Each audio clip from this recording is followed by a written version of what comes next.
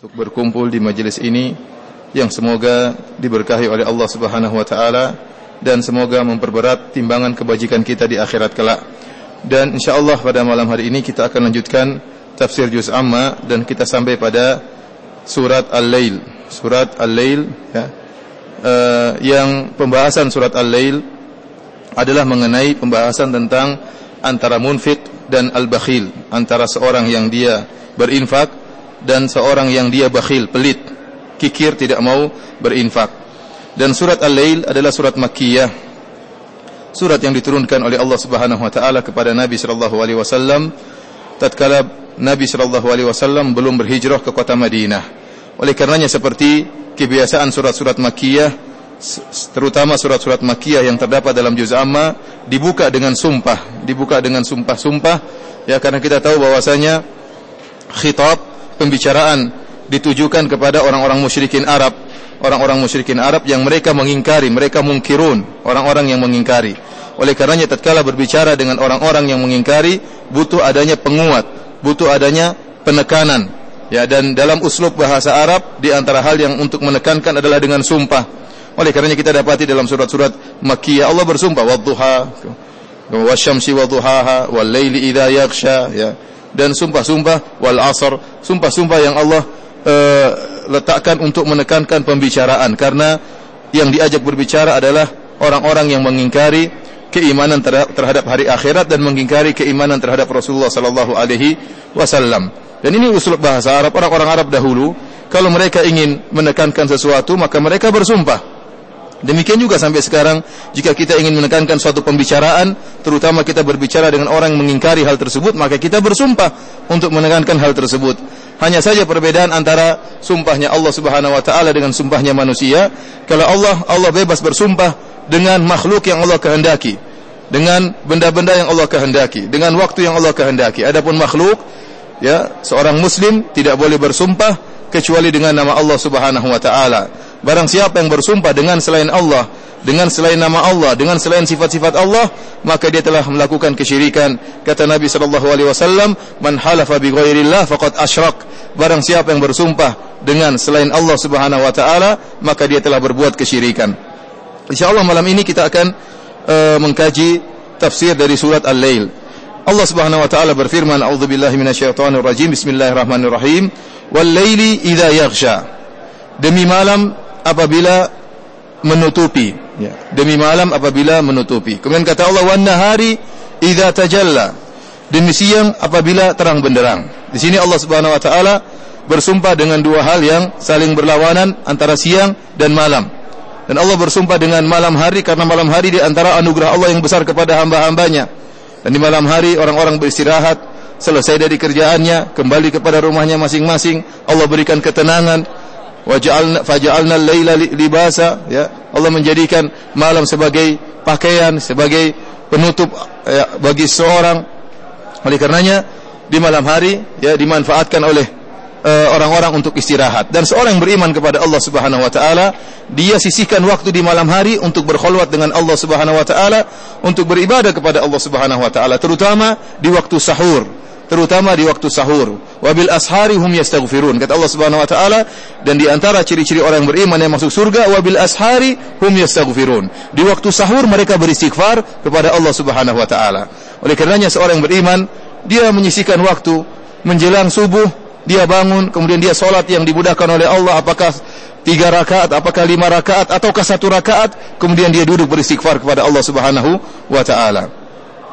Kemudian kata Allah, "Wan nahari idza tajalla." Dan di siang hari tatkala terang benderang, yang Allah menjadikan siang hari sebagai ma'asya, sebagai tempat manusia untuk mencari kehidupan mereka, untuk bekerja. Kemudian kata Allah Subhanahu wa taala, "Wa ma khalaqadz dzakara wal untha." Dan demi penciptaan laki-laki dan penciptaan perempuan. Wa ma khalaqadz dzakara wal untha. Di sini ada dua pendapat di kalangan para ulama berkaitan dengan kata ma di sini, lafal ma di sini, apakah ma di sini adalah ma an-nafiyah atau ma al-masdariyah ataukah ma al-mausulah? Kalau ma al-mausulah berarti artinya wallazi khalaqadz dzakara wal untha. yang artinya dan demi yang menciptakan lelaki dan wanita, atau yang demi yang menciptakan jantan dan betina. Berarti demi Allah Subhanahu wa taala, karena yang menciptakan laki-laki dan perempuan adalah Allah Subhanahu wa taala. Kalau ma di sini adalah ma mausulah yang maknanya alladzi, berarti sumpahnya adalah dengan nama Allah. Walladzi khalaqadz dzakara wal untha. Pendapat yang kedua menyatakan ma di sini adalah ma al-masdariyah, yang artinya wa khalqillahi lidzakari wal untha, demi penciptaan Allah terhadap lelaki dan wanita. Dan yang kedua ini lebih kuat, Allah bersumpah dengan penciptaan Allah, dengan fi'il Allah. Allah bersumpah dengan perbuatannya yang menciptakan lelaki dan menciptakan wanita. Hal ini dikuatkan dengan ada qiraah dari Abu Darda dan juga qiraah Ibnu Mas'ud. Yang qiraah ini sudah mansukh, tetapi pernah dibaca oleh Nabi sallallahu alaihi wasallam, akan tapi dimansuhkan oleh Nabi sallallahu alaihi wasallam tatkala Nabi terakhir membaca Al-Qur'an di hadapan malaikat Jibril sebelum Nabi meninggal. Nabi merubah bacaannya. Dahulu pernah Nabi membaca wadzakari wal untha wan nahari idza tajalla wadzakari wal untha, demi lelaki dan demi wanita. Tetapi sekarang ada tambahan wa ma khalaqadz dzakara wal untha. Kalau wadzakari wal untha ini menguatkan ma di situ adalah ma al-masdariyah. Dan sering saya katakan bahwasanya tidak ada yang bisa memahami dengan baik kecuali yang memahami bahasa Arab. Tidak tahu bahasa Arab tidak mengerti apa yang disampaikan oleh para ulama. Kemudian kata Allah Subhanahu wa taala, "Inna sa'yakum lasyatta." Sungguhnya amal kalian, usaha kalian bermacam-macam. Jadi Allah bersumpah tadi dengan wal laili idza yaksha wan nahari idza tajalla wa ma khalaqadz dzakara wal untha. Demi malam, demi siang, demi penciptaan lelaki dan demi penciptaan perempuan. Untuk apa Allah bersumpah? Untuk menekankan satu pernyataan. Kata Allah, inna sa'yakum lasyatta. Sesungguhnya amalan perbuatan kalian bermacam-macam. Sebagaimana ada yang bertentangan, ada siang, ada malam, ada laki-laki, ada perempuan, demikian juga amalan kalian, ada amalan yang baik dan ada amalan yang buruk. Tidak semua manusia dalam satu derajat. Tidak semua manusia melakukan keburukan. Tidak semua manusia melakukan kebaikan. Tidak. Manusia ada dua model. Ada yang melakukan kebaikan dan ada yang melakukan keburukan. Kemudian setelah itu Allah Subhanahu wa taala memberi contoh. Antara orang yang baik, amalan yang baik adalah al-munfik, yang berinfak di jalan Allah Subhanahu wa taala. Dan antara orang yang buruk yaitu orang yang pelit, kikir dan bakhil. Maka Allah Subhanahu wa taala menyebutkan contohnya. Allah mengatakan, "Fa amman man a'ta wattaqa wa saddaqa bil husna, fasanuyassiruhu lil yusra." Adapun seorang yang dia memberi dan bertakwa kepada Allah Subhanahu wa taala dan dia membenarkan al-husna, membenarkan akhirat, fasanuyassiruhu lil yusra, maka kelak kami akan menyiapkan baginya jalan yang mudah. Allah sebutkan contoh pertama tentang orang yang berinfak di jalan Allah Subhanahu wa taala. Kata Allah, "Fa amman a'ta wattaqa." Adapun orang yang memberi dan bertakwa. Memberi, a'ta adalah amalan, artinya dia mengeluarkan sesuatu, dia berkorban sesuatu demi kebaikan. Wattaqa, dan dia bertakwa kepada Allah Subhanahu wa taala. Kata para ulama, jika berkumpul antara amal dengan ketakwaan, maka ketakwaan artinya meninggalkan kemaksiatan. Adapun jika ketakwaan disebut secara tersendiri tanpa disertai dengan amal, maka ketakwaan berarti beramal kebajikan dan meninggalkan kemaksiatan. Saya ulangi, kalimat takwa kalau dia datang sendiri tanpa disertai dengan amal, maka takwa artinya mengerjakan ketaatan dan meninggalkan kemaksiatan. Akan tapi tatkala datang bergabung dengan amal, berarti amal untuk kebajikan, takwa ini maknanya adalah meninggalkan kemaksiatan. Kata Allah, fa amman a'ta wattaqa. Adapun orang yang bersedekah, berinfak, kemudian dia bertakwa dalam infaknya tersebut, dia meninggalkan kemaksiatan dalam berinfaknya tersebut. Artinya apa? Tatkala dia berinfak, dia tidak maksiat. Di antara bentuk-bentuk maksiat dalam infak apa saja? Pertama, dia berinfak karena riya. Ini maksiat seperti ini. Dia berinfak tapi supaya dipuji oleh masyarakat, supaya disanjung-sanjung oleh masyarakat, supaya disebut-sebut namanya. Dia berinfak, dia mengeluarkan biaya untuk hajian, untuk umrah, supaya orang-orang memuji dia bahwasanya dia sudah berulang-ulang haji, bahwasanya dia sudah berulang-ulang umrah. Maka ini adalah infak, mengeluarkan biaya yang maksiat. Kemudian di antaranya maksiat dalam berinfak, dia ujub.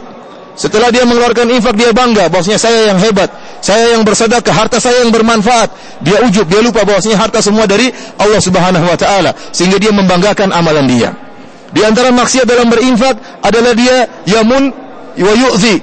Kata Allah Subhanahu wa taala, La tubtilu shadaqatikum bil manni wal adha. Wahai orang-orang yang beriman, jangan kalian batalkan sedekah kalian bil man wal adha, dengan mengungkit-ungkit dan mengganggu, menyakiti orang yang kalian sedekahkan. Ini terjadi sebagai orang demikian. Dia kasih bantuan sama orang miskin, dia bilang, saya kan yang sering bantu kamu, saya kan yang sering, sehingga menyakiti hati orang tersebut. Atau dia membantu orang, kemudian dia cerita-cerita sama orang lain.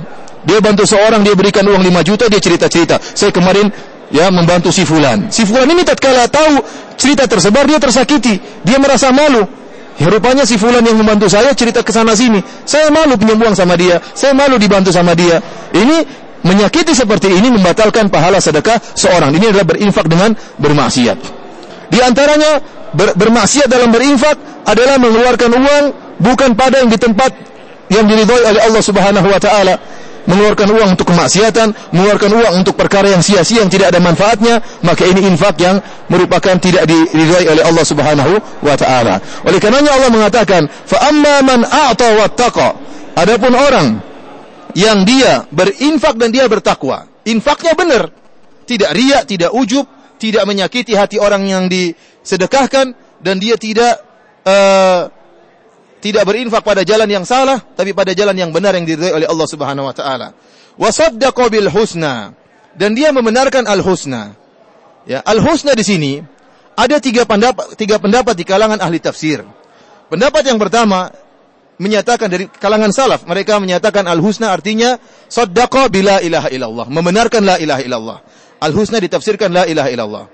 Pendapat yang kedua menyatakan al-husna adalah akhirat atau surga. Lilladzina ahsanul husna wa ziyadah. Sebagaimana dalam firman Allah yang lain, kata Allah, bagi orang-orang berbuat baik al-husna wa ziyadah. Tafsiran salaf menyatakan bagi orang-orang berbuat baik al-husna adalah surga, wa ziyadah adalah memandang wajah Allah Subhanahu wa taala. Oleh karenanya al-husna di sini adalah surga, membenarkan adanya surga. Pendapat yang ketiga menyatakan bahwasanya al-husna di sini adalah khalafan minallah. Dia membenarkan bahwasanya kalau dia berinfak Allah akan kasih ganti. Allah akan kasih ganti. Dia beriman dengan hal tersebut, bahwasanya kalau dia berinfak akan ada gantinya dari Allah Subhanahu wa taala. Dan tiga-tiga pendapat ini benar, tetapi yang paling pas dengan konteks pembicaraan kita adalah pendapat yang ketiga, yang menyatakan bahwasanya wasaddaqa bil husna, membenarkan al-husna adalah membenarkan bahwasanya Allah akan memberikan ganti baginya. Karena maudhu pembahasan surat al-layli wal layli idza yakhsha, pembahasannya tentang antara al-munfik dan bakhil, antara orang yang bersedekah dengan orang yang pelit, dengan orang yang bakhil. Dan dalil-dalil yang menunjukkan bahwasanya Allah akan kasih ganti bagi orang yang berinfak sangat banyak. Seperti firman Allah Subhanahu wa taala, "Wa ma anfaqtum min khairin fahuwa yukhlifuh wa huwa khairur raziqin." Apa saja yang kalian infakkan, apa saja kebaikan yang kalian infakkan, fahuwa yukhlifu, Allah akan gantikan. Wa huwa khairur raziqin, dan Allah sebaik-baik pemberi rezeki. Ya. Dalam hadis-hadis juga banyak, ya. Contohnya dalam Al-Quran kata Allah Subhanahu wa taala, "Mathalul ladzina yunfiquna amwalahum fi sabilillah, kamathali habbatin anbatat sab'a sanabil, fi kulli sumbulatin mi'atu habbah, wallahu yudha'ifu liman yasha', wallahu wasi'un alim." Perumpamaan orang-orang yang mengeluarkan uangnya di jalan Allah Subhanahu wa taala seperti benih yang ditanam kemudian menumbuhkan 7 bulir, kemudian masing-masing bulir menumbuhkan 700 biji. Jadi satu bisa berkembang menjadi 700 kali lipat, dan Allah melipat gandakan karunia Allah Subhanahu wa taala, wallahu wasi'un alim, dan Allah Subhanahu wa taala maha luas rezekinya dan maha mengetahui. Kemudian contohnya dalam hadis kata Allah Subhanahu wa taala, "Ya ibna Adam, unfik alaik." Wahai anak Adam, berinfaklah, maka Allah akan berinfak kepadamu. Ini sudah kepastian, orang yang berinfak pasti diberi oleh Allah di dunia sebelum di akhirat. Ini sudah kepastian dan sudah terlalu banyak bukti. Dan bahkan kita tidak bicara tentang orang lain, kita bicara tentang diri kita sendiri. Orang yang berinfak akan diberi rezekinya oleh Allah Subhanahu wa taala. Ajilan wa ziyadah, segera diganti oleh Allah dan ditambah oleh Allah Subhanahu wa taala, dengan syarat infaknya ikhlas karena Allah Subhanahu wa taala. Dalam hadis yang lain kata Nabi sallallahu alaihi wasallam, "Ma yamurru yaumun," tidaklah lewat satu hari pun illa wa malakani yanzilan fayunadiyan, kecuali ada 2 malaikat yang turun, kemudian dua-duanya berkata, Allahumma anfik, Allahumma a'ti munfikan khalafan wa a'ti mumsikan talafan. Dua-dua malaikat berdoa, ya Allah, berikanlah kepada orang yang berinfak gantinya, dan berilah kehancuran, kerusakan bagi orang yang pelit. Didoakan oleh malaikat. Oleh karenanya Rasulullah SAW bersabda, "Mana qasad shadaqatun min mal." Tidak ada sedekah yang akan mengurangi harta seseorang. Terbukti orang yang bersedekah akan ditambah hartanya. Ini sudah terbukti. Sudah terbukti dan banyak orang yang mengalami akan hal ini. Oleh karenanya para hadirin rahmati Allah Subhanahu wa taala, sungguhnya seorang yang dia bersedekah kepada seorang miskin, sesungguhnya kebutuhan dia kepada si miskin lebih daripada si miskin butuh kepada dia. Saya ulangi. Kebutuhan si kaya yang berinfak kepada si miskin lebih besar daripada kebutuhan si miskin kepada si kaya tadi. Si miskin tatkala menerima sumbangan dari si kaya, apa yang dia butuhkan? Untuk makan, untuk menghilangkan rasa laparnya, untuk menutup hutangnya, atau menutupi kebutuhannya. Tetapi si kaya tatkala berinfak kepada si miskin, dia mendapatkan banyak keuntungan. Lebih daripada si miskin yang mendapat keuntungan dari si kaya. Pertama, ya, Allah akan berikan dia ganti di dunia dan berlipat ganda lebih daripada apa yang diberikan kepada si miskin. Ini yang pertama. Dan ini sudah pasti. Janji Allah Subhanahu wa taala, janji Rasulullah sallallahu alaihi wasallam, "Mana qasad sadaqatun min mal." Sedekah tidak akan mengurangi harta, akan tapi menambahnya. Ya, lihat banyak orang yang rajin bersedekah, mereka tambah kaya, banyak sekali. Dengan syarat sedekahnya ikhlas karena Allah, bukan semata-mata mencari ganti dunia saja. Yang kedua, dia akan mendapat ganti di akhirat.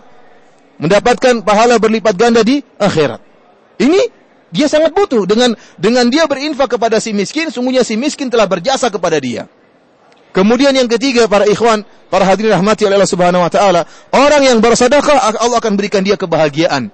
Kenapa kata Nabi dalam kaidah al-jaza' min jinsil amal?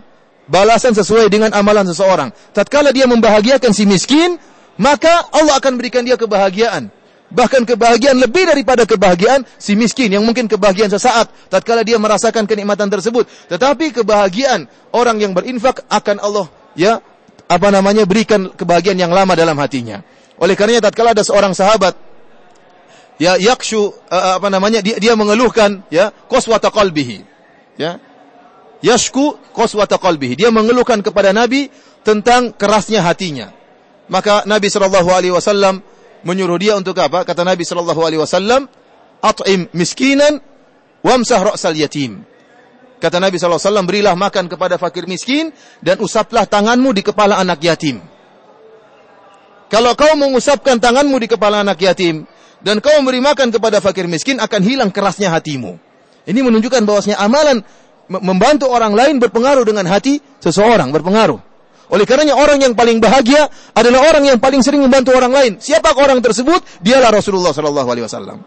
Orang yang paling menyisihkan waktu untuk membantu orang lain.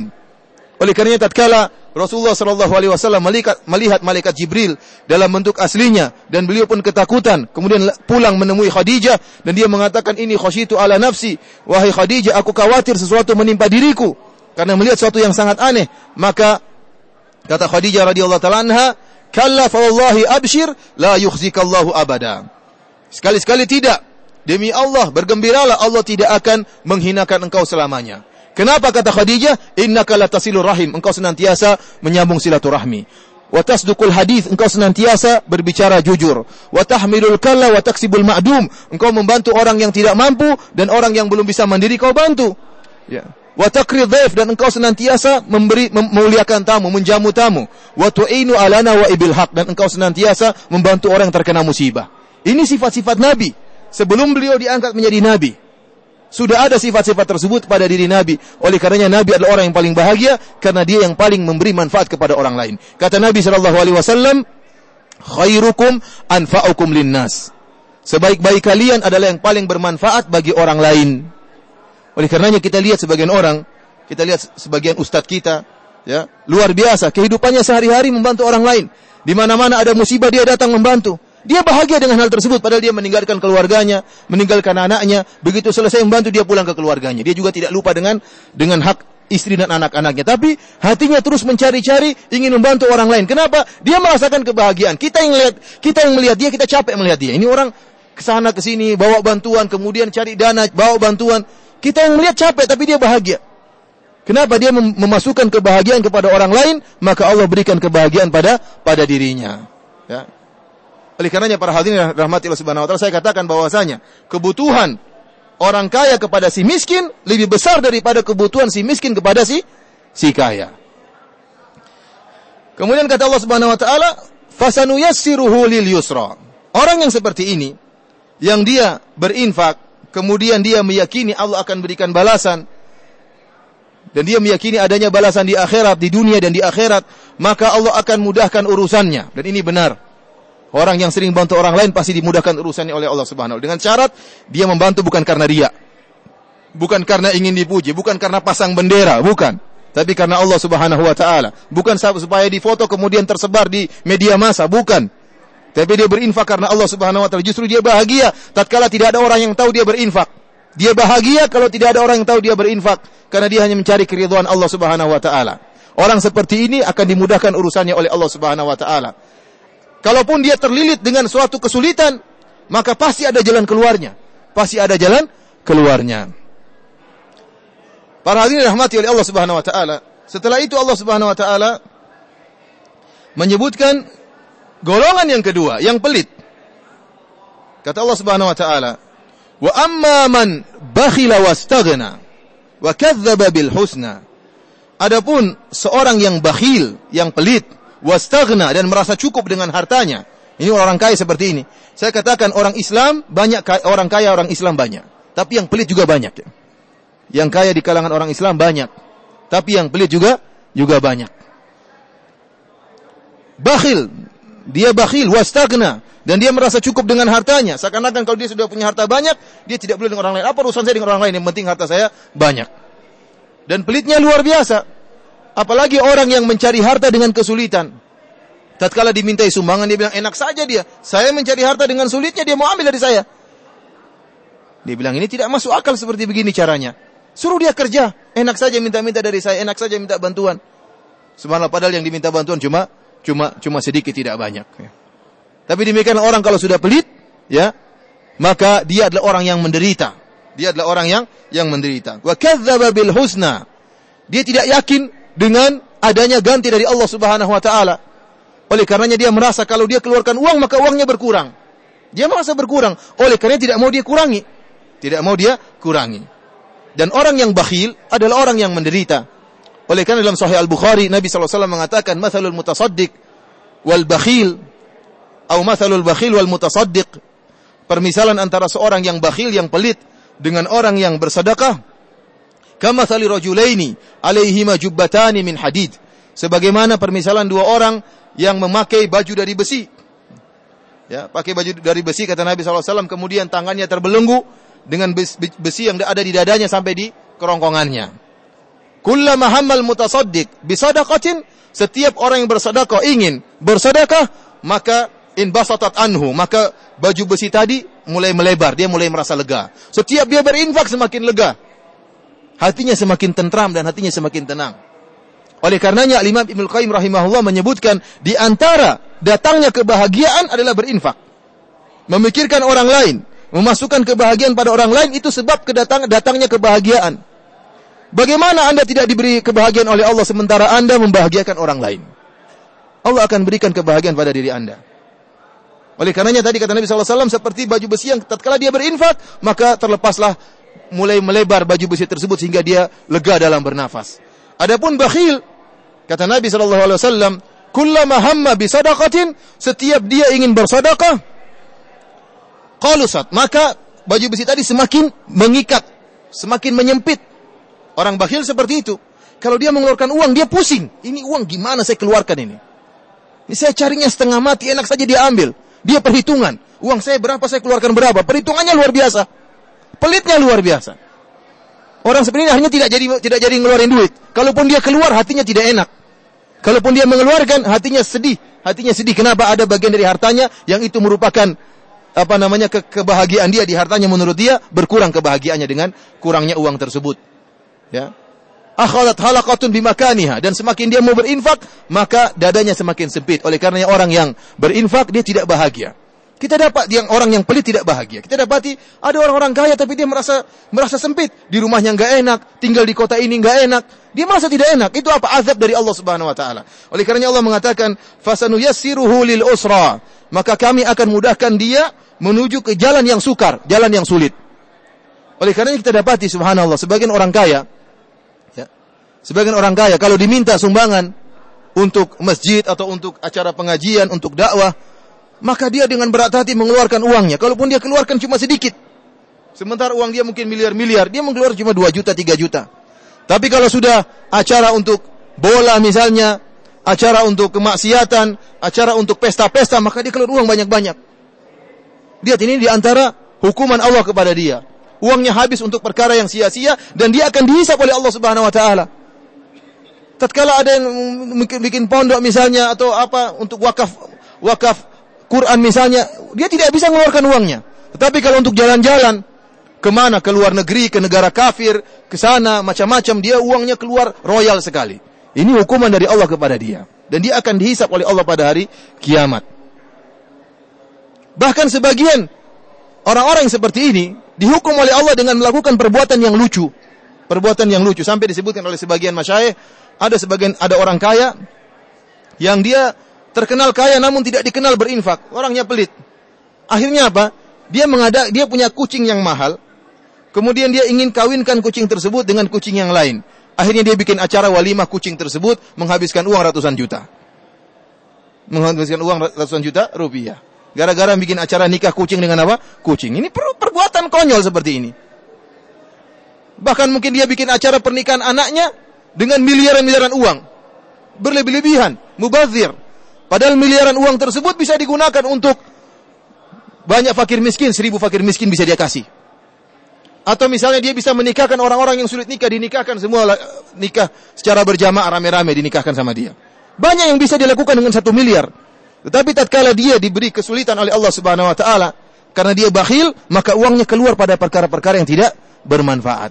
Perkara yang sia-sia yang dia akan dihisap oleh Allah pada hari kiamat kelak.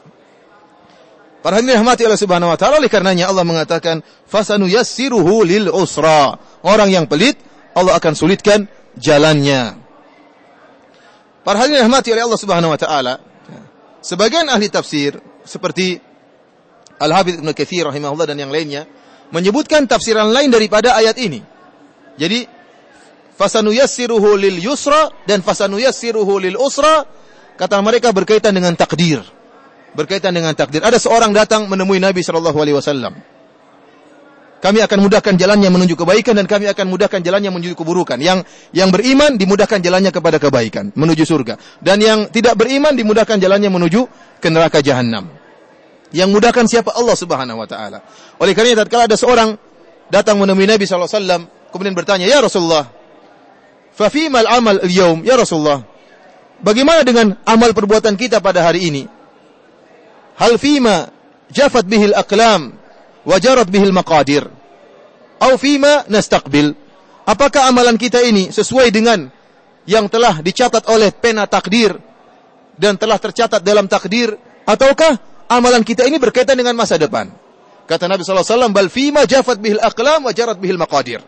Justru amalan kalian itu sudah berjalan sesuai dengan takdir yang Allah putuskan, yang Allah tetapkan. Maka sahabat ini bertanya, "Fa fimal amal?" Kalau begitu buat apa kita beramal? Kata Nabi sallallahu alaihi wasallam, "I'malu fa kullun muyassarun lima khuliqa lahu." Kata Nabi sallallahu alaihi wasallam, "Beramalah kalian, masing-masing akan dimudahkan kepada takdirnya." Masing-masing akan dimudahkan kepada takdirnya. Sebagaimana saya jelaskan kemarin, setiap kita sudah dicatat oleh Allah. Allah catat 50.000 tahun sebelum Allah ciptakan langit dan bumi. Inna Allah kataba maqadiral khalaiq qabla an yakhluqa samawati wal ard bi 50 alf sanah. Allah mencatat takdir seluruh manusia 50.000 tahun sebelum Allah ciptakan langit dan bumi. Kita sudah tercatat, surga atau neraka sudah tercatat. Dan saya katakan, kalau ada yang bertanya, "Wahai Ustadz, kalau saya sudah ditakdirkan masuk neraka, buat apa saya beramal soleh?" Jawabannya, kalau kamu tahu kamu sudah ditakdirkan masuk neraka, tidak usah beramal soleh. Tetapi kamu tidak tahu kamu ditakdirkan kemana. Kalau kamu ditakdirkan ke neraka, pasti engkau akan dimudahkan menuju neraka jahanam. Tapi kalau kamu ditakdirkan masuk surga, kau akan dimudahkan menuju masuk surga. Oleh karenanya kata Nabi, "I'malu," beramalah. Kita husnuzan kepada Allah Subhanahu wa taala. Kita berusaha beramal. Kalau kita ditakdirkan masuk surga, akan amal tersebut akan terus kita kerjakan. Dan setiap manusia sadar bahwasanya dia bisa memilih. Dia bisa memilih. Kita ini gerakan kita tidak terpaksa sebagaimana pendapat Jabariyah. Firqah Jabariyah menganggap bahwasanya kita ini seperti bulu yang diterbangkan oleh angin. Tidak bisa bergerak apa-apa, sudah terbawa oleh angin, tinggal masuk neraka atau masuk surga. Ini tidak benar. Kita punya kemauan dan kita bisa memilih. Seorang manusia bisa membedakan antara tatkala badan dia gemetar tidak bisa dia kontrol, dengan tatkala tangannya bisa dia kontrol. Seorang bisa membedakan tatkala dia turun dari tangga satu persatu, dia pijak, dengan tatkala dia terjatuh dari tangga. Kalau terjatuh dari tangga dia tidak bisa kontrol. Dan kita bisa mengontrol diri kita. Kita bisa memilih. Ya, kalau kita mau makan kita bisa milih makan yang ini atau makan yang anu. Tetapi yakinlah bahwasanya semua kehendak kita di bawah kehendak Allah Subhanahu wa taala. Oleh karena saya katakan kemarin bahwasanya takdir merupakan rahasia Allah Subhanahu wa taala. Tidak boleh seorang bertanya, kenapa Allah mentakdirkan demikian? Kenapa Allah mentakdirkan demikian? Karena Allah Subhanahu wa taala berfirman, la yus'alu amma yaf'alu wa hum yus'alun. Allah tidak ditanya tentang apa yang Allah perbuat, tetapi merekalah yang bakalan ditanya. Allah tidak ditanya, kita yang ditanya nanti gimana? Dihisab hari kiamat kelak. Perkara-perkara masalah takdir kita tutup otak kita, tidak akan sampai otak kita. Terlalu banyak perkara yang tidak bisa kita pikirkan. Ruh saja, ruh kita yang ada di antara badan kita tidak bisa kita renungkan. Bagaimana hakikat malaikat tidak bisa kita renungkan. Bagaimana hakikat jin tidak bisa kita renungkan. Bagaimana hakikat mimpi tidak ada yang bisa merenungkan. Terus kita bicara tentang takdir yang merupakan rahasia Allah. Oleh karenanya seorang beramal dan berhusnuzan kepada Allah Subhanahu wa taala bahwasanya dia dimudahkan masuk surga. Oleh karenanya dia semangat melaksanakan amalan-amalan saleh. Kata Nabi sallallahu alaihi wasallam, "I'malu fa kullun muyassarun lima khuliqa lahu." Beramalah, masing-masing akan dimudahkan menuju takdirnya. Para hadirin yang dirahmati oleh Allah Subhanahu wa taala, kita lanjutkan. Kemudian kata Allah Subhanahu wa taala, "Wa ma yughni anhu maluhu idza taradda." Dan hartanya tidak akan bermanfaat bagi dia apabila dia telah binasa. Orang ini yang telah alladzi jama'a mala wa addada. Orang yang mengumpulkan harta dan menghitung-hitungnya. Yahsabu anna malahu akhlada. Dia menyangka hartanya akan mengekalkan dia. Kalla, sekali-sekali tidak. Hartanya tidak akan bisa mengekalkan dia. Tidak bisa menunda umurnya meskipun 1 detik. Kalau sudah datang ajal akan meninggal dunia. Tidak bermanfaat harta tersebut. Tidak bermanfaat. Oleh karenanya kata Allah, "Wa ma yughni anhu maluhu idza taradda." Di sini ma ada 2 tafsiran. Ada yang mengatakan ma di sini ma nafiyah. Tidak ada bermanfaat hartanya jika dia telah binasa. Kalau dia sudah meninggal dunia tidak ada manfaat hartanya. Kalau dia dikubur dan ditanya oleh malaikat mungkar dan nakir tidak ada manfaat hartanya. Kalau dia disidang oleh Allah Subhanahu wa taala tidak ada hartanya. Bagaimana hartanya bermanfaat sementara dia dibangkitkan dalam keadaan tidak membawa apa-apa? Kata Nabi sallallahu alaihi wasallam, "Buhman," dibangkitkan manusia dalam keadaan tidak membawa apapun. Terus apa harta yang mau dia andalkan tatkala di akhirat? Yauma la yanfa'u malun wala banun. Hari di mana harta tidak bermanfaat. Pendapat yang kedua, ma di situ adalah ma al-istifhamiyah. Ma pertanyaan. Wa ma yughni anhu maluhu idza taradda. Seakan-akan Allah bertanya, apa yang bisa diberi manfaat oleh hartanya kalau dia sudah binasa? Manfaat apa yang bisa diberikan oleh hartanya? Jawabannya tidak ada manfaat sama sekali. Justru harta yang dia kumpulkan selama ini akan membinasakan dia di akhirat kelak. Karena setiap orang di akhirat akan ditanya dengan 2 pertanyaan tentang harta. Min aina iktasabahu wa fima anfaqa. 2 pertanyaan ini saja. Kalau kita lolos selesai. Pertanyaan pertama, min aina iktasabahu, dari mana dia dapatkan harta ini? Yang kedua, wa fima anfaqa, kemana dia infakkan? Pertanyaan pertama bisa buat banyak orang binasa. Dari mana dia dapatkan harta? Dengan cara yang haram, dengan cara yang syubhat, dengan menzalimi orang lain, dengan menipu orang lain, dengan korupsi, dengan macam-macam. Ini pertanyaan pertama sudah membinasakan banyak orang. Kalau pertanyaan pertama dia lolos, bahwasanya hartanya dia dapatkan dengan cara yang halal, pertanyaan kedua juga tidak mudah. Fima anfaqa, kemana dia habiskan? Dia habiskan hartanya untuk di jalan Allah atau untuk berfoya-foya, untuk menghambur-hamburkan. Maka semuanya akan ditanya oleh Allah Subhanahu wa taala. Kata Allah Subhanahu wa taala, "Inna 'alaina lal huda wa inna lana lal akhirata wal ula." Kata Allah, kamilah yang akan memberi petunjuk tentang jalan yang benar dan jalan yang salah. Allah Subhanahu wa taala mengirim para rasul untuk menjelaskan jalan kebenaran dan menjelaskan jalan keburukan. Wa hadainahu najdain, kami memberikan petunjuk kepada dia dengan 2 jalan, jalan kebaikan dan jalan keburukan. Inna hadainahu sabila imma syakira wa imma kafura. Kami yang berikan petunjuk kepada dia, jalan kepada dia, apakah dia bersyukur atau dia ingkar. Petunjuk telah jelas. Rasulullah SAW menjelaskan petunjuk dengan sangat jelas. Tinggal kita ikut atau tidak. Kata Allah, wa inna lana lal akhirata wal ula. Dan milik kamilah akhirat dan dunia. Kalau akhirat dan dunia milik Allah, terus kita mau kemana? Terus siapa yang kita sembah? Terus siapa yang kita taati sementara dunia dan akhirat milik Allah Subhanahu wa taala? Kemudian kata Allah Subhanahu wa taala, fa anzartukum naron talazza. Wahai orang yang bakhil, wahai orang yang pelit, yang tidak beriman dengan hari akhirat, ya, yang tidak mau berinfak di jalan Allah Subhanahu wa taala. Anzartukum naran talazza. Aku ingatkan kalian tentang neraka yang menyala-nyala. Dalam hadis yang diriwayatkan oleh Nu'man bin Bashir radhiyallahu taala anhu, dia mengatakan, "Sami'tu Rasulullah sallallahu alaihi wasallam yakhutub, yaqul." Saya mendengar Rasulullah sallallahu berkhutbah dan dia berkata, "Anzartukumun nar, anzartukumun nar, anzartukumun nar." Rasulullah sallallahu berkhutbah dan mengatakan, "Aku ingatkan kalian akan bahaya neraka. Aku ingatkan kalian akan bahaya neraka. Aku ingatkan kalian akan bahaya neraka." Sampai-sampai kata Nu'man bin Bashir radhiyallahu taala anhu, "Wa kanat khamisatun ala atiqihi fasaqatat ala rijlaihi." Rasulullah sallallahu menggunakan pakaian atau selendang di atas pundaknya, kemudian saking Rasulullah mengingatkan akan bahaya neraka sampai akhirnya selendangnya jatuh di kakinya. Bahaya, ya. Neraka jahanam sangat berbahaya para hadirin yang dirahmati oleh Allah. Naron talazza, nyala api yang menyala-nyala. Oleh karenanya dalam hadis kata Rasulullah sallallahu, "Inna ahwana ahli nari adzaban yaumal qiyamah rajulun tudau ala akhmusi qadamaihi jamratan yaghli biha dimaghuhu." Orang yang paling ringan hukumannya di akhirat kelak, yang paling ringan azabnya di akhirat kelak adalah seorang laki-laki yang diletakkan bara api di bawah telapak kakinya, maka otaknya mendidih. Ini yang paling ringan. Dan ini azab yang dirasakan oleh Abu Talib, pamannya Nabi sallallahu alaihi wasallam. Yang dia membela Islam mati-matian, rela mati demi membela Nabi Muhammad sallallahu alaihi wasallam, akan tapi dia tidak beriman kepada Allah, maka adab yang paling ringan bagi penghuni neraka jahanam adalah diletakkan bara api di kedua kakinya, maka otaknya mendidih. Bagaimana dengan ya adab-adab yang lain yang lebih parah? Oleh karenanya para hadirin rahmati oleh Allah Subhanahu wa taala, ya, Rasulullah SAW mengingatkan kita akan bahaya neraka jahanam dan dahsyatnya neraka jahanam. Tentu membutuhkan pembahasan yang panjang lebar, tetapi itu adalah gambaran yang sederhana tentang bahayanya neraka jahanam. Kemudian kata Allah Subhanahu wa taala, "La yaslaha illal ashqa." Tidak ada yang masuk dalam neraka jahanam kecuali orang yang celaka. Benar, kalau sudah masuk neraka jahanam celaka. Celaka, sampai-sampai disebutkan ada orang yu'tabi min bi an'ami ahli dunya min ahli nar. Didatangkan seorang yang paling enak hidupnya di dunia, tapi dia masuk neraka jahanam.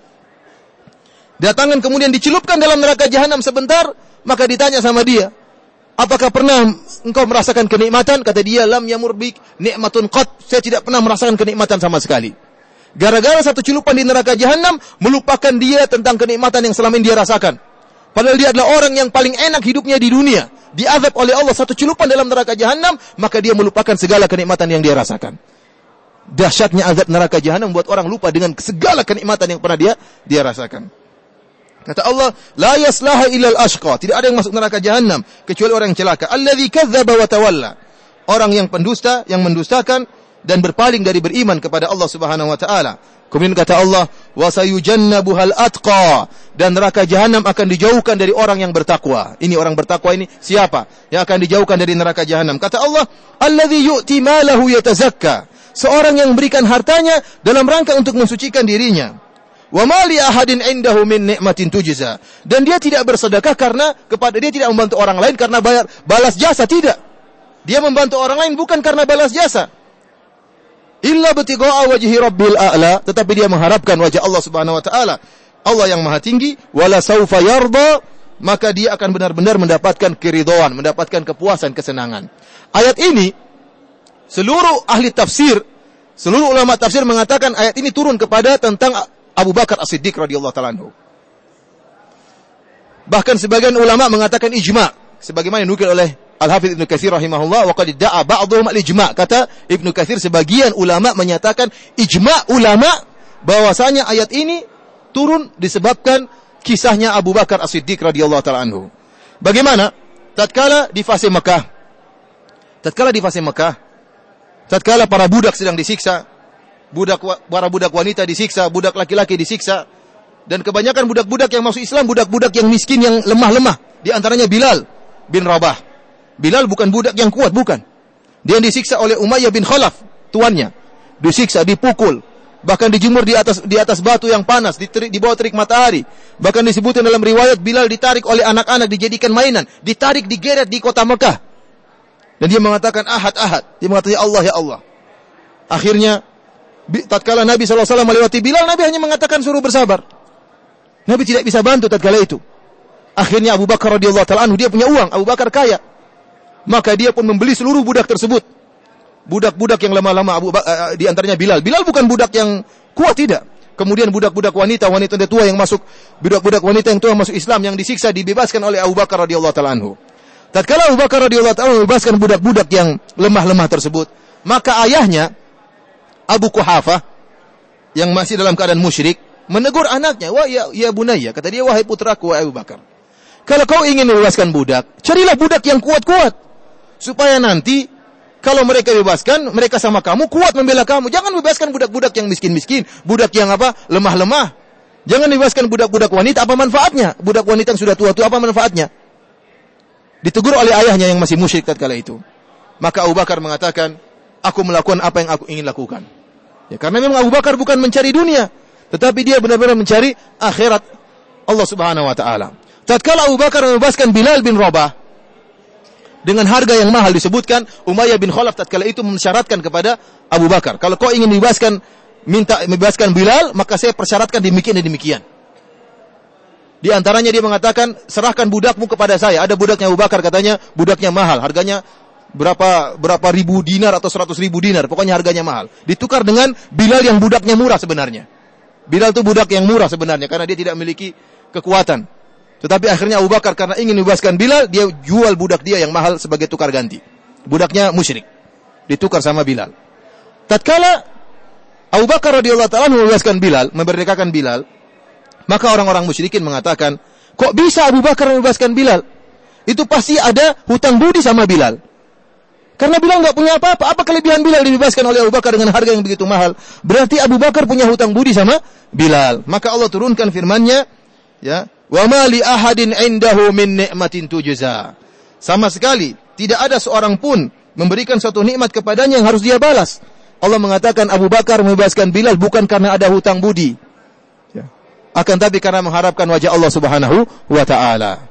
Kemudian kata Allah, "Fala saufa yarda." Allah akan buat Abu Bakar ridha. Allah akan buat Abu Bakar senang. Allah akan buat Abu Bakar senang. Allah akan buat Abu Bakar puas. Subhanallah, janji Allah kepada Abu Bakar As-Siddiq radhiyallahu taala anhu.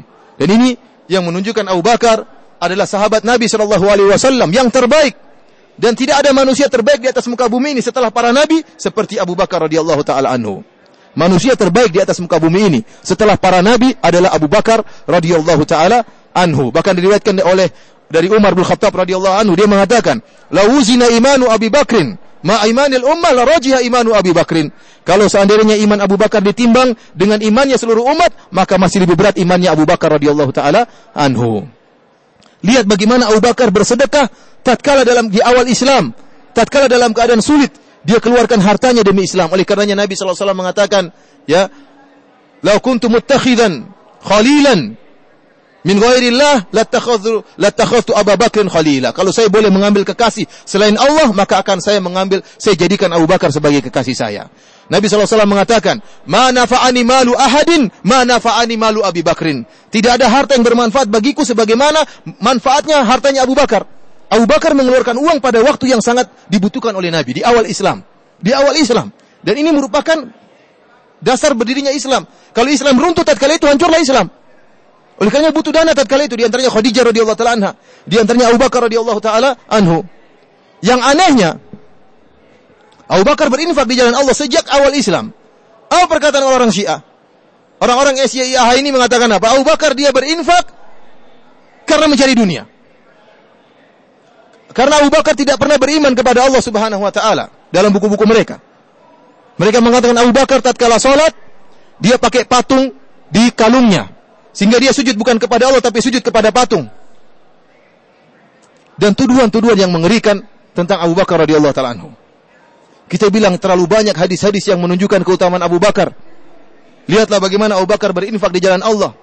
Oleh karena Ibnu Hajar mengatakan tidak ada, ya, orang seperti Abu Bakar. Kenapa? Karena dia adalah lelaki dewasa yang pertama masuk Islam. Abu Bakar adalah lelaki dewasa yang pertama kali masuk Islam.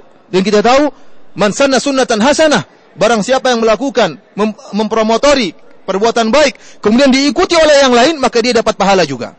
Oleh karenanya kata Ibnu Hajar, seluruh manusia yang masuk Islam, orang-orang dewasa, setelah Abu Bakar, semuanya pahalanya mengalir kepada siapa? Abu Bakar. Karena dia yang promotori pertama kali. Dia yang mempelopori pertama kali masuk Islam dari kalangan dewasa. Adapun Ali bin Abi Thalib waktu itu masih di bawah asuhan Nabi SAW, tinggal di rumah Nabi. Tetapi yang masuk Islam karena didakwahi siapa? Abu Bakar radhiyallahu ta'ala anhu. Kemudian setelah dia masuk Islam, dia mendakwahi sebagian sahabat. Sebagian orang-orang yang dijamin masuk surga, 10 orang didakwahi oleh Nabi, didakwahi oleh Abu Bakar. Dan Utsman, Abdurrahman bin Auf masuk Islam gara-gara dakwahnya Abu Bakar radhiyallahu ta'ala anhu. Maka tidak ada yang bisa menyaingi Abu Bakar. Laki-laki mana saja semuanya pahalanya ngalir kepada Abu Bakar radhiyallahu ta'ala anhu.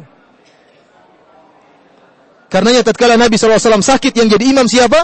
Abu Bakar radhiyallahu ta'ala anhu. Tidak ada dalam sejarah ada orang menjadi imam padahal Nabi masih hidup di Masjid Nabawi. Kecuali siapa? Abu Bakar radhiyallahu ta'ala anhu. Oleh karena para hadirin rahmati Allah subhanahu wa ta'ala, Abu Bakar As-Siddiq digelari dengan As-Siddiq karena dia yang langsung membenarkan dan langsung beriman kepada Nabi SAW. Dalam Sahih Al-Bukhari pernah terjadi suatu perselisihan antara Abu Bakar dengan Umar. Maka Abu Bakar akhirnya merasa salah, kemudian dia datang kepada Umar bin Khattab minta maaf. Tapi Umar waktu itu juga agak emosi, dia tidak maafkan Abu Bakar. Maka Abu Bakar pun datang menemui Nabi SAW dalam keadaan merasa bersalah. Sampai dia mengangkat sarungnya sampai kelihatan kedua lututnya. Tatkala Abu Bakar datang, maka Rasulullah SAW mengatakan, amma sahibukum faqad ghamar. Sungguhnya Abu Bakar ini sedang bermasalah. Maka datanglah Abu Bakar, dia mengatakan, ya Rasulullah, innahu kana baina wa baina Umar syai'. Ya Rasulullah, sungguhnya ada masalah aku dengan Umar. Akhirnya saya datang minta maaf, dia tidak maafkan saya. Kata Nabi SAW, yaghfirullahu laka Abu Bakar. Yaghfirullahu laka Abu Bakar. Yaghfirullahu laka Abu Bakar. Kata Nabi, Abu Bakar, Allah akan ampuni kau. Allah akan ampuni engkau. Allah akan maafkan engkau. Kemudian Utsman nadima. Umar menyesal. Setelah itu Umar menyesal. Maka dia pun ingin memaafkan Abu Bakar. Maka dia pun datang ke rumah Abu Bakar mencari Abu Bakar, ingin dia maafkan. Ternyata Abu Bakar tidak ada. Maka dia pun pergi menemui Nabi SAW untuk memaafkan Abu Bakar. Ternyata begitu sampai di hadapan Nabi, fatama'ara wajhu Nabi SAW. Maka Nabi SAW wajahnya marah melihat Umar. Kenapa Umar tidak memaafkan sahabat Nabi? Siapa? Abu Bakar. Abu Bakar sahabat Nabi paling dekat. Oleh karena tatkala ditanya, man ahabun nasi ilaik ya Rasulullah? Siapa orang yang paling kau cintai? Kata Rasulullah SAW, Aisyah. Aisyah yang paling saya cintai. Wa minar rijal, laki-laki mana yang paling kau cintai? Abuha, bapaknya. Siapa? Abu Bakar. Oleh karena tatkala Abu Bakar melihat wajah Nabi yang marah, Abu Bakar khawatir Rasulullah akan marah kepada Umar dan akan terjadi sesuatu. Fajatha ala rukbatayhi, maka Abu Bakar pun duduk dan berlutut di atas tanah. Kemudian dia mengatakan, ya Rasulullah, ana kuntu adzlam minhu. Ya Rasulullah, saya yang bersalah ya Rasulullah. Saya yang bersalah kepada Umar. Jangan kau marah kepada Umar. Tapi Rasulullah SAW tetap marah. Kata Rasulullah SAW kepada para sahabat, kepada Umar bin Khattab radhiyallahu taala anhu, "Inna Allah qad ba'athani ilaikum, fakultum kadzabta."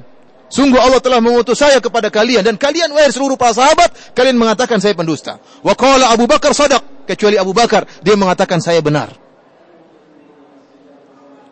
Kecuali Abu Bakar dia mengatakan apa? Saya benar. Kemudian kata Nabi SAW, kenapa kalian tidak membiarkan sahabatku demi aku? Tariku li sahibi, jangan kalian ganggu sahabatku Abu Bakar. Maka setelah itu kata Abu Darda perawi hadis, fama udhiya ba'da dzalik. Abu Bakar tidak pernah diganggu setelah itu. Lihat bagaimana Nabi SAW mengatakan Abu Bakar sebagai sahabatnya. Oleh karenanya tatkala Rasulullah SAW berhijrah dari Mekah menuju Madinah, siapa yang diajak untuk berhijrah? Abu Bakar. Mereka ini orang sesat ini, kelompok sesat SYIA ini. Dia mengatakan apa? Rasulullah mengajak Abu Bakar hijrah bukan karena teman dekat, tetapi supaya Abu Bakar tidak melaporkan kepada orang-orang musyrikin. Sehingga diajak, kalau tidak diajak bakalan dilaporkan Muhammad lagi pergi. Akhirnya Nabi Muhammad bisa ditangkap. Jadi kata mereka Abu Bakar diajak supaya tidak lapor kepada orang musyrikin. Kemudian mereka mengatakan Abu Bakar masuk Islam karena ingin dunia. Kita bilang dunia apa yang diinginkan oleh Abu Bakar? Dia berinfak tatkala Islam masih dalam keadaan rendah. Dia berinfak, menginfakkan hartanya, dipuji oleh Allah dalam Al-Quran. Kata mereka Abu Bakar berinfak karena dia mendengar cerita dari orang-orang Yahudi dan dari para dukun bahwasanya Muhammad ini akan menjadi raja. Oleh karenanya kamu harus melakukan apa? Kampanye, ngeluarin duit supaya nanti kalau kamu jadi wakilnya raja, kalau rajanya mati kamu jadi rajanya. Jadi mereka menggambarkan kepada tentang Abu Bakar dengan penggambaran yang ngaco. Kata mereka Abu Bakar berinfak karena ingin kampanye supaya dia jadi wakilnya siapa? Muhammad sallallahu alaihi wasallam. Ini kedustaan mereka, kedustaan yang sangat besar. Ya. Mengerikan kalau kita baca pembicaraan mereka tentang para sahabat. Kalau kita bilang Abu Bakar dikatakan as-siddiq, orang yang senantiasa membenarkan, kata mereka Abu Bakar dikatakan as-siddiq artinya membenarkan Muhammad sebagai penyihir. Membenarkan Muhammad sebagai penyihir. Ya ikhwan, kalau kita baca perkataan mereka dalam buku-buku mereka sangat mengerikan. Namun demikianlah kenyataannya, bagaimana penghinaan mereka kepada Abu Bakar, dan Abu Bakar dikatakan sebagai tagut, ya, sebagai berhala, ya. Ini menurut keyakinan mereka. Akan tapi cukup bagi kita perkataan ulama ahlu sunnah. Cukuplah Nabi menamakan Abu Bakar sebagai sahabat. Cukuplah Allah menamakan Nabi Abu Bakar sebagai sahabat Nabi. Idh yaqulu li sahibihi la tahzan. Tatkala Muhammad berkata kepada sahabatnya, jangan kau sedih. Bayangkan Abu Bakar sahabatnya Muhammad sallallahu alaihi wasallam. La tahzan innallaha ma'ana. Jangan kau sedih, Allah bersama kami. Allah bersama kita. Allah bersama kita. Allah bersama Abu Bakar dan bersama Muhammad sallallahu alaihi wasallam. Demikianlah para hadirin rahmati Allah Subhanahu wa taala, kajian kita tentang tafsir surat wal layli idza yaghsha. Intinya surat ini menjelaskan tentang perbedaan antara al-munfiq dan al-bakhil, antara orang yang senang suka bersedekah dengan orang yang bakhil, bahwasanya dua-duanya ini berbeda, tidak mungkin Allah samakan. Orang berinfak di jalan Allah akan dimudahkan jalannya menuju surga, dan orang yang pelit, yang bakhil akan dimudahkan kepada jalan kesulitan. Semoga Allah Subhanahu wa taala menjadikan kita termasuk orang-orang yang berinfak di jalan Allah Subhanahu wa taala, bukan menjadi orang-orang yang bakhil. Kalau ada yang bertanya, saya persilakan.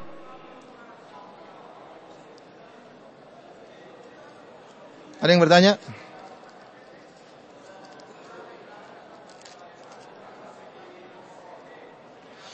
Bolehkah wanita yang berhaid melewati mikot Bir Ali tanpa berniat umrah? Maksudnya terus masuk ke Mekah, setelah suci barulah dia pergi berniat. Ini hukumnya tidak boleh. Wanita kalau dia dari Madinah start umrahnya, maka dia dari Bir Ali kemudian berniat umrah meskipun dalam keadaan haid. Meskipun dalam keadaan haid. Dan dia sampai di Mekah, dia menunggu haidnya selesai baru kemudian dia umrah.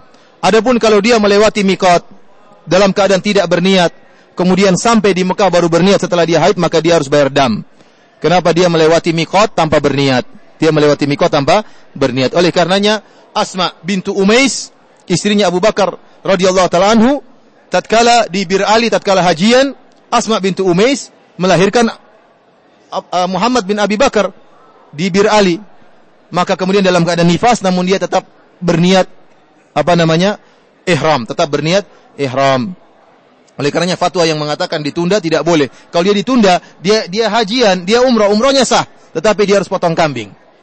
Ya, kalau dia sudah terlanjur ke Mekah dan niatnya baru di Mekah, baru dia umrahnya sah, tetapi dia harus potong apa? Kambing, dibagi-bagikan kepada fakir miskin. Ada lagi yang bertanya?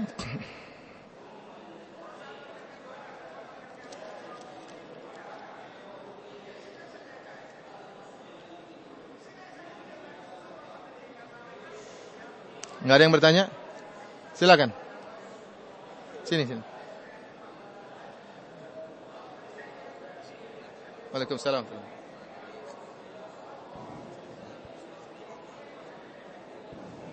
Ada apa? Sini, berhutang. Terus?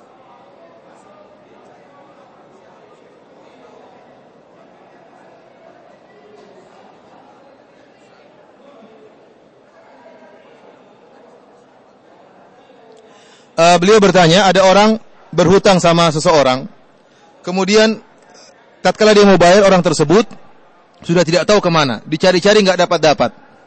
Akhirnya daripada dia tidak bayar hutang, akhirnya dia pun sedekahkan uang tersebut atas nama orang yang harus dia bayar hutang tadi, atas nama orang tadi.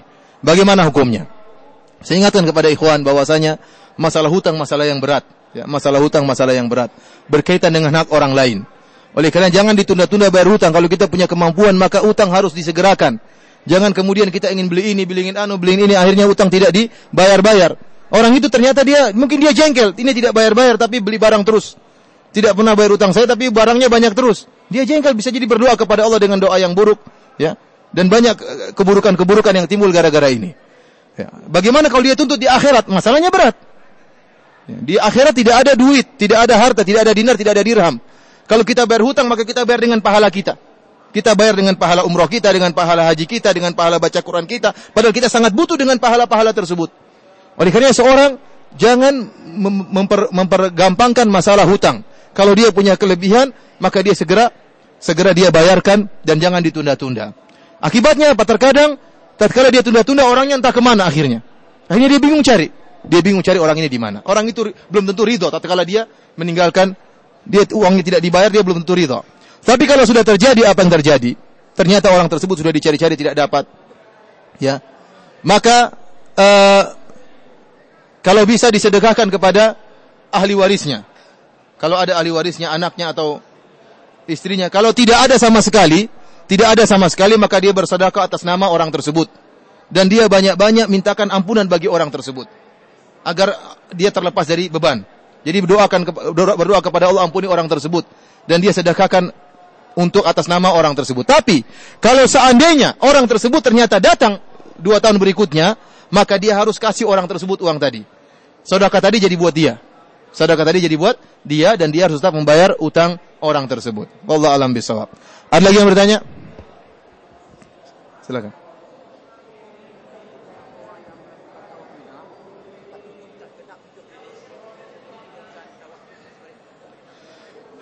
Bagaimana? Ini umrah ya? Umrah.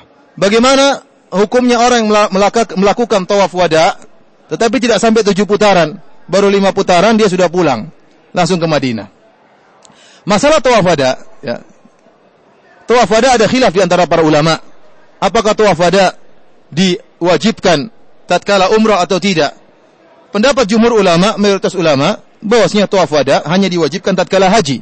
Karena konteks Nabi SAW tatkala memerintahkan untuk tidak meninggalkan Mekah kecuali ij'alu akhiru ahdikum bil bait tawafan, jadikanlah pertemuan kalian terakhir adalah tawaf di Ka'bah sebelum meninggalkan Mekah. Itu berkaitan dengan hajian tatkala itu. Oleh karenanya tawaf wada hanya diwajibkan tatkala haji. Adapun tatkala umrah tidak diwajibkan, meskipun saya katakan sebagian ulama berpendapat ada tawaf wada dalam umrah, tapi pendapatnya tidak kuat dan tidak ada qiyas dalam hal ini. Ini berkaitan dengan haji. Kemudian para hadirin rahmati oleh Allah Subhanahu wa taala, tawaf wada kalau dikerjakan cuma kurang dari 7 putaran maka tidak sah. Maka tidak sah.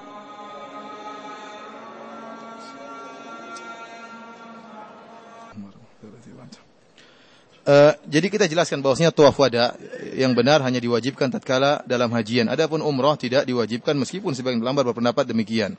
Kemudian perkara yang sering ditanyakan juga tentang masalah tawaf wada, apakah jika seorang selesai tawaf wada tidak boleh lagi sholat di Masjidil Haram? Ini sering ditanyakan. Kemarin saya juga ditanyakan masalah ini. Yang benar bahwasanya seorang tatkala selesai tawaf wada, maka dia tidak boleh melakukan kegiatan yang menunjukkan dia akan menetap atau bermukim di Mekah. Tetapi kalau dia melakukan kegiatan dalam rangka persiapan berangkat, tasnya disiapkan atau dia beli hadiah sekedar untuk dibawa ke pulang kampung, ini tidak jadi masalah karena ini kegiatan yang bukan menunjukkan dia akan menetap. Ya, seperti dia mau tidur, ini tidur bukan berarti bukan mau berangkat tapi mau menetap. Oleh karenanya kalau ternyata dia lagi persiapan dan dia sudah menunggu bis tidak datang, tahu-tahu datang waktu salat, maka tidak mengapa dia salat di Masjidil Haram. Dalilnya dalam Sahih Al-Bukhari tentang kisah Nabi sallallahu alaihi wasallam tatkala Nabi melaksanakan tawaf wada. Rasulullah SAW tawaf wada sebelum subuh. Kemudian tatkala Nabi hendak berangkat, ternyata istri beliau Ummu Salamah belum tawaf. Kenapa? Ummu Salamah dalam keadaan sakit. Maka Nabi SAW menyuruh Ummu Salamah untuk tawaf di atas onta. Dan Nabi mengatakan, tufi min wara'in nas wa hum yusallun. Kata Nabi SAW, salatlah engkau Ummu Salamah tatkala orang-orang sedang salat di belakang mereka. Jadi orang sedang salat, kau tawaf. Kemudian Nabi SAW jadi imam tatkala itu di masjid apa? Haram. Nabi membaca firman Allah, "Wat-turi wa kitabim mastur fi raqim mansyur." Surat At-Tur, surat yang panjang. Oleh karenanya Nabi SAW setelah tawaf wada masih salat jadi imam di Masjidil Haram, baca surat apa? Salat subuh, baca surat At-Tur. Oleh karenanya yang mengatakan kalau sudah tawaf wada tidak boleh lagi nginjak Masjidil Haram, ini khurafat. Apa namanya? Khurafat, tidak benar. Tetapi yang tidak boleh adalah melakukan kegiatan-kegiatan yang menunjukkan dia masih ingin apa? Bermukim di Mekah. Bahkan sebagian ulama mengatakan jika seorang sudah tawaf wada, kemudian dia ingin pulang, ternyata ada ibunya hilang sehingga dia cari-cari mutar di Mekah 2 hari 3 hari, tetap dia tidak usah lagi tawaf wada karena kegiatan tersebut bukan untuk tinggal tapi mencari ibunya untuk pergi. Wallahu ta'ala alam bishawab. Ada lagi yang bertanya? Bagaimana caranya?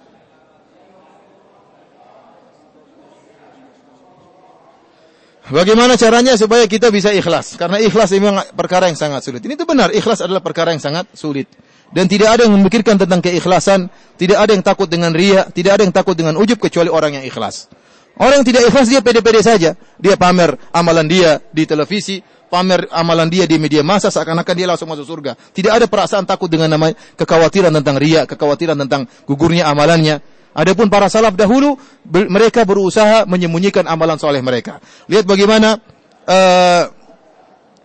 Ibnul Mubarak radhiyallahu taala rahimahullahu taala tatkala berjihad maka dia pun kana mutalathiman, dia tutup wajahnya supaya orang tidak tahu. Begitu hebat dia berperang, tiba-tiba suatu saat tersingkap wajahnya. Baru orang tahu ternyata dia Ibnul Mubarak. Bagaimana seorang salaf tatkala dia salat malam, kemudian setelah menjelang subuh dia pura-pura tidur. Begitu azan subuh dia baru pura-pura bangun. Baru menggeliat seakan-akan baru bangun tidur. Padahal tadi malam dia salat, sujud dan menangis di hadapan Allah Subhanahu wa taala. Oleh karenanya memang ikhlas itu sulit.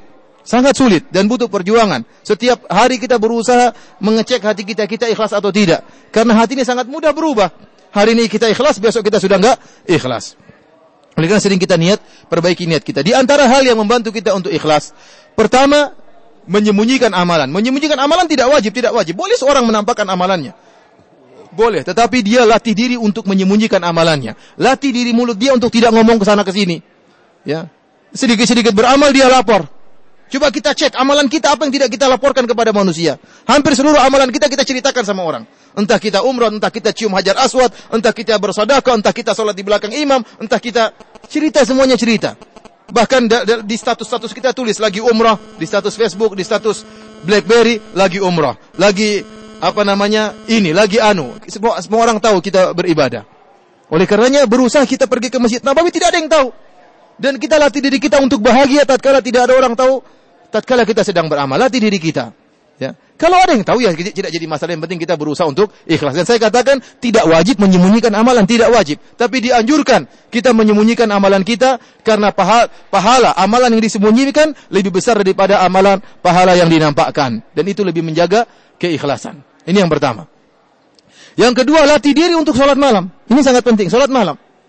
Sholat malam tatkala bukan cuma lagi umrah kita sholat malam, di kamar lagi tidur rame-rame biar orang tahu kita sholat malam. Tapi tatkala kita di rumah, tatkala orang-orang semua dalam keadaan tidur pulas, kata Nabi SAW, "Shallu bil laili wan nasu niyam tadkhulul jannata bisalam." Salatlah kalian di malam hari tatkala orang-orang sedang tidur pulas, niscaya kalian akan masuk surga dengan penuh keselamatan. Kenapa? Semua orang yang kita harapkan pujiannya sedang tidur tatkala itu. Kita mengharapkan pujian siapa? Kita hanya mengharapkan pujian Allah Subhanahu wa taala. Latih diri kita salat malam. Terlatih kita untuk beribadah sendirian tatkala tidak ada yang melihat. Tapi besoknya jangan kita bilang, "Alhamdulillah tadi malam saya salat meskipun cuma 3 rakaat." Ini namanya pamer lagi kalau begitu. Enggak usah cerita-cerita. Enggak usah cerita-cerita. Dan di antaranya berdoa kepada Allah Subhanahu wa taala agar diberi keikhlasan. Allahumma inni a'udzubika an usyrika bika syai'an a'lamuhu wa astaghfiruka lima la a'lamu. Ya, artinya Allah, aku berlindung kepada Engkau tentang kesyirikan yang aku tahu dan kesyirikan yang tidak aku ketahui. Ada kesyirikan yang kita tidak sadari seperti riya, ujub dan yang lainnya. Semoga Allah menjadikan kita termasuk orang-orang yang ikhlas. Ada yang bertanya lagi?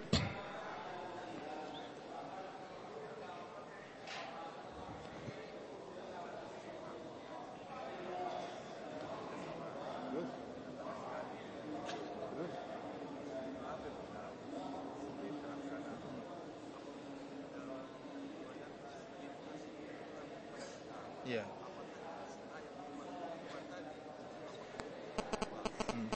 Beliau ini bertanya tentang transaksi yang disebut dengan mudharabah kerjasama. Si A dan si B. Si A pemodal, si B pelaksana. Si A pemodal dan si B pelaksana. Aturan dalam mudharabah, kalau untung sama-sama untung, kalau rugi sama-sama rugi. Artinya apa? Kalau si B mengerjakan tahu-tahu rugi, maka jangan si A nuntut. Modal saya kok nggak kembali 100%. Jadi dia sudah berusaha dan sama-sama rugi. Kamu rugi duit, dia rugi capek. Oleh karenanya mudharabah yang benar, untung sama-sama untung, rugi sama-sama rugi. Kalau pemodal hanya mau untung terus seperti praktek-praktek bank yang ada, maka ini riba. Ini tidak boleh. Kemudian tatkala terjadi kerjasama, maka untungnya dengan persenan, bukan dengan jumlah. Tiap bulan saya kasih kamu 2 juta. Ini enggak boleh seperti ini. Tapi persenan, berapa persen dari modal tersebut. Misalnya dia kasih uang 100 juta. Kemudian dia mengatakan untung dari 100 juta ini buat kamu pemodal 60%, buat saya pekerja 40%. Kamu 60, saya 40%. Tinggal untungnya, karena untung berubah-ubah. Terkadang untungnya banyak, terkadang untungnya sedikit, maka syaratnya untungnya harus persenan, bukan nominal. Jadi tidak menjadi masalah, bukan riba. Yang jadi riba kalau mau untung terus tadi. Ada tadi.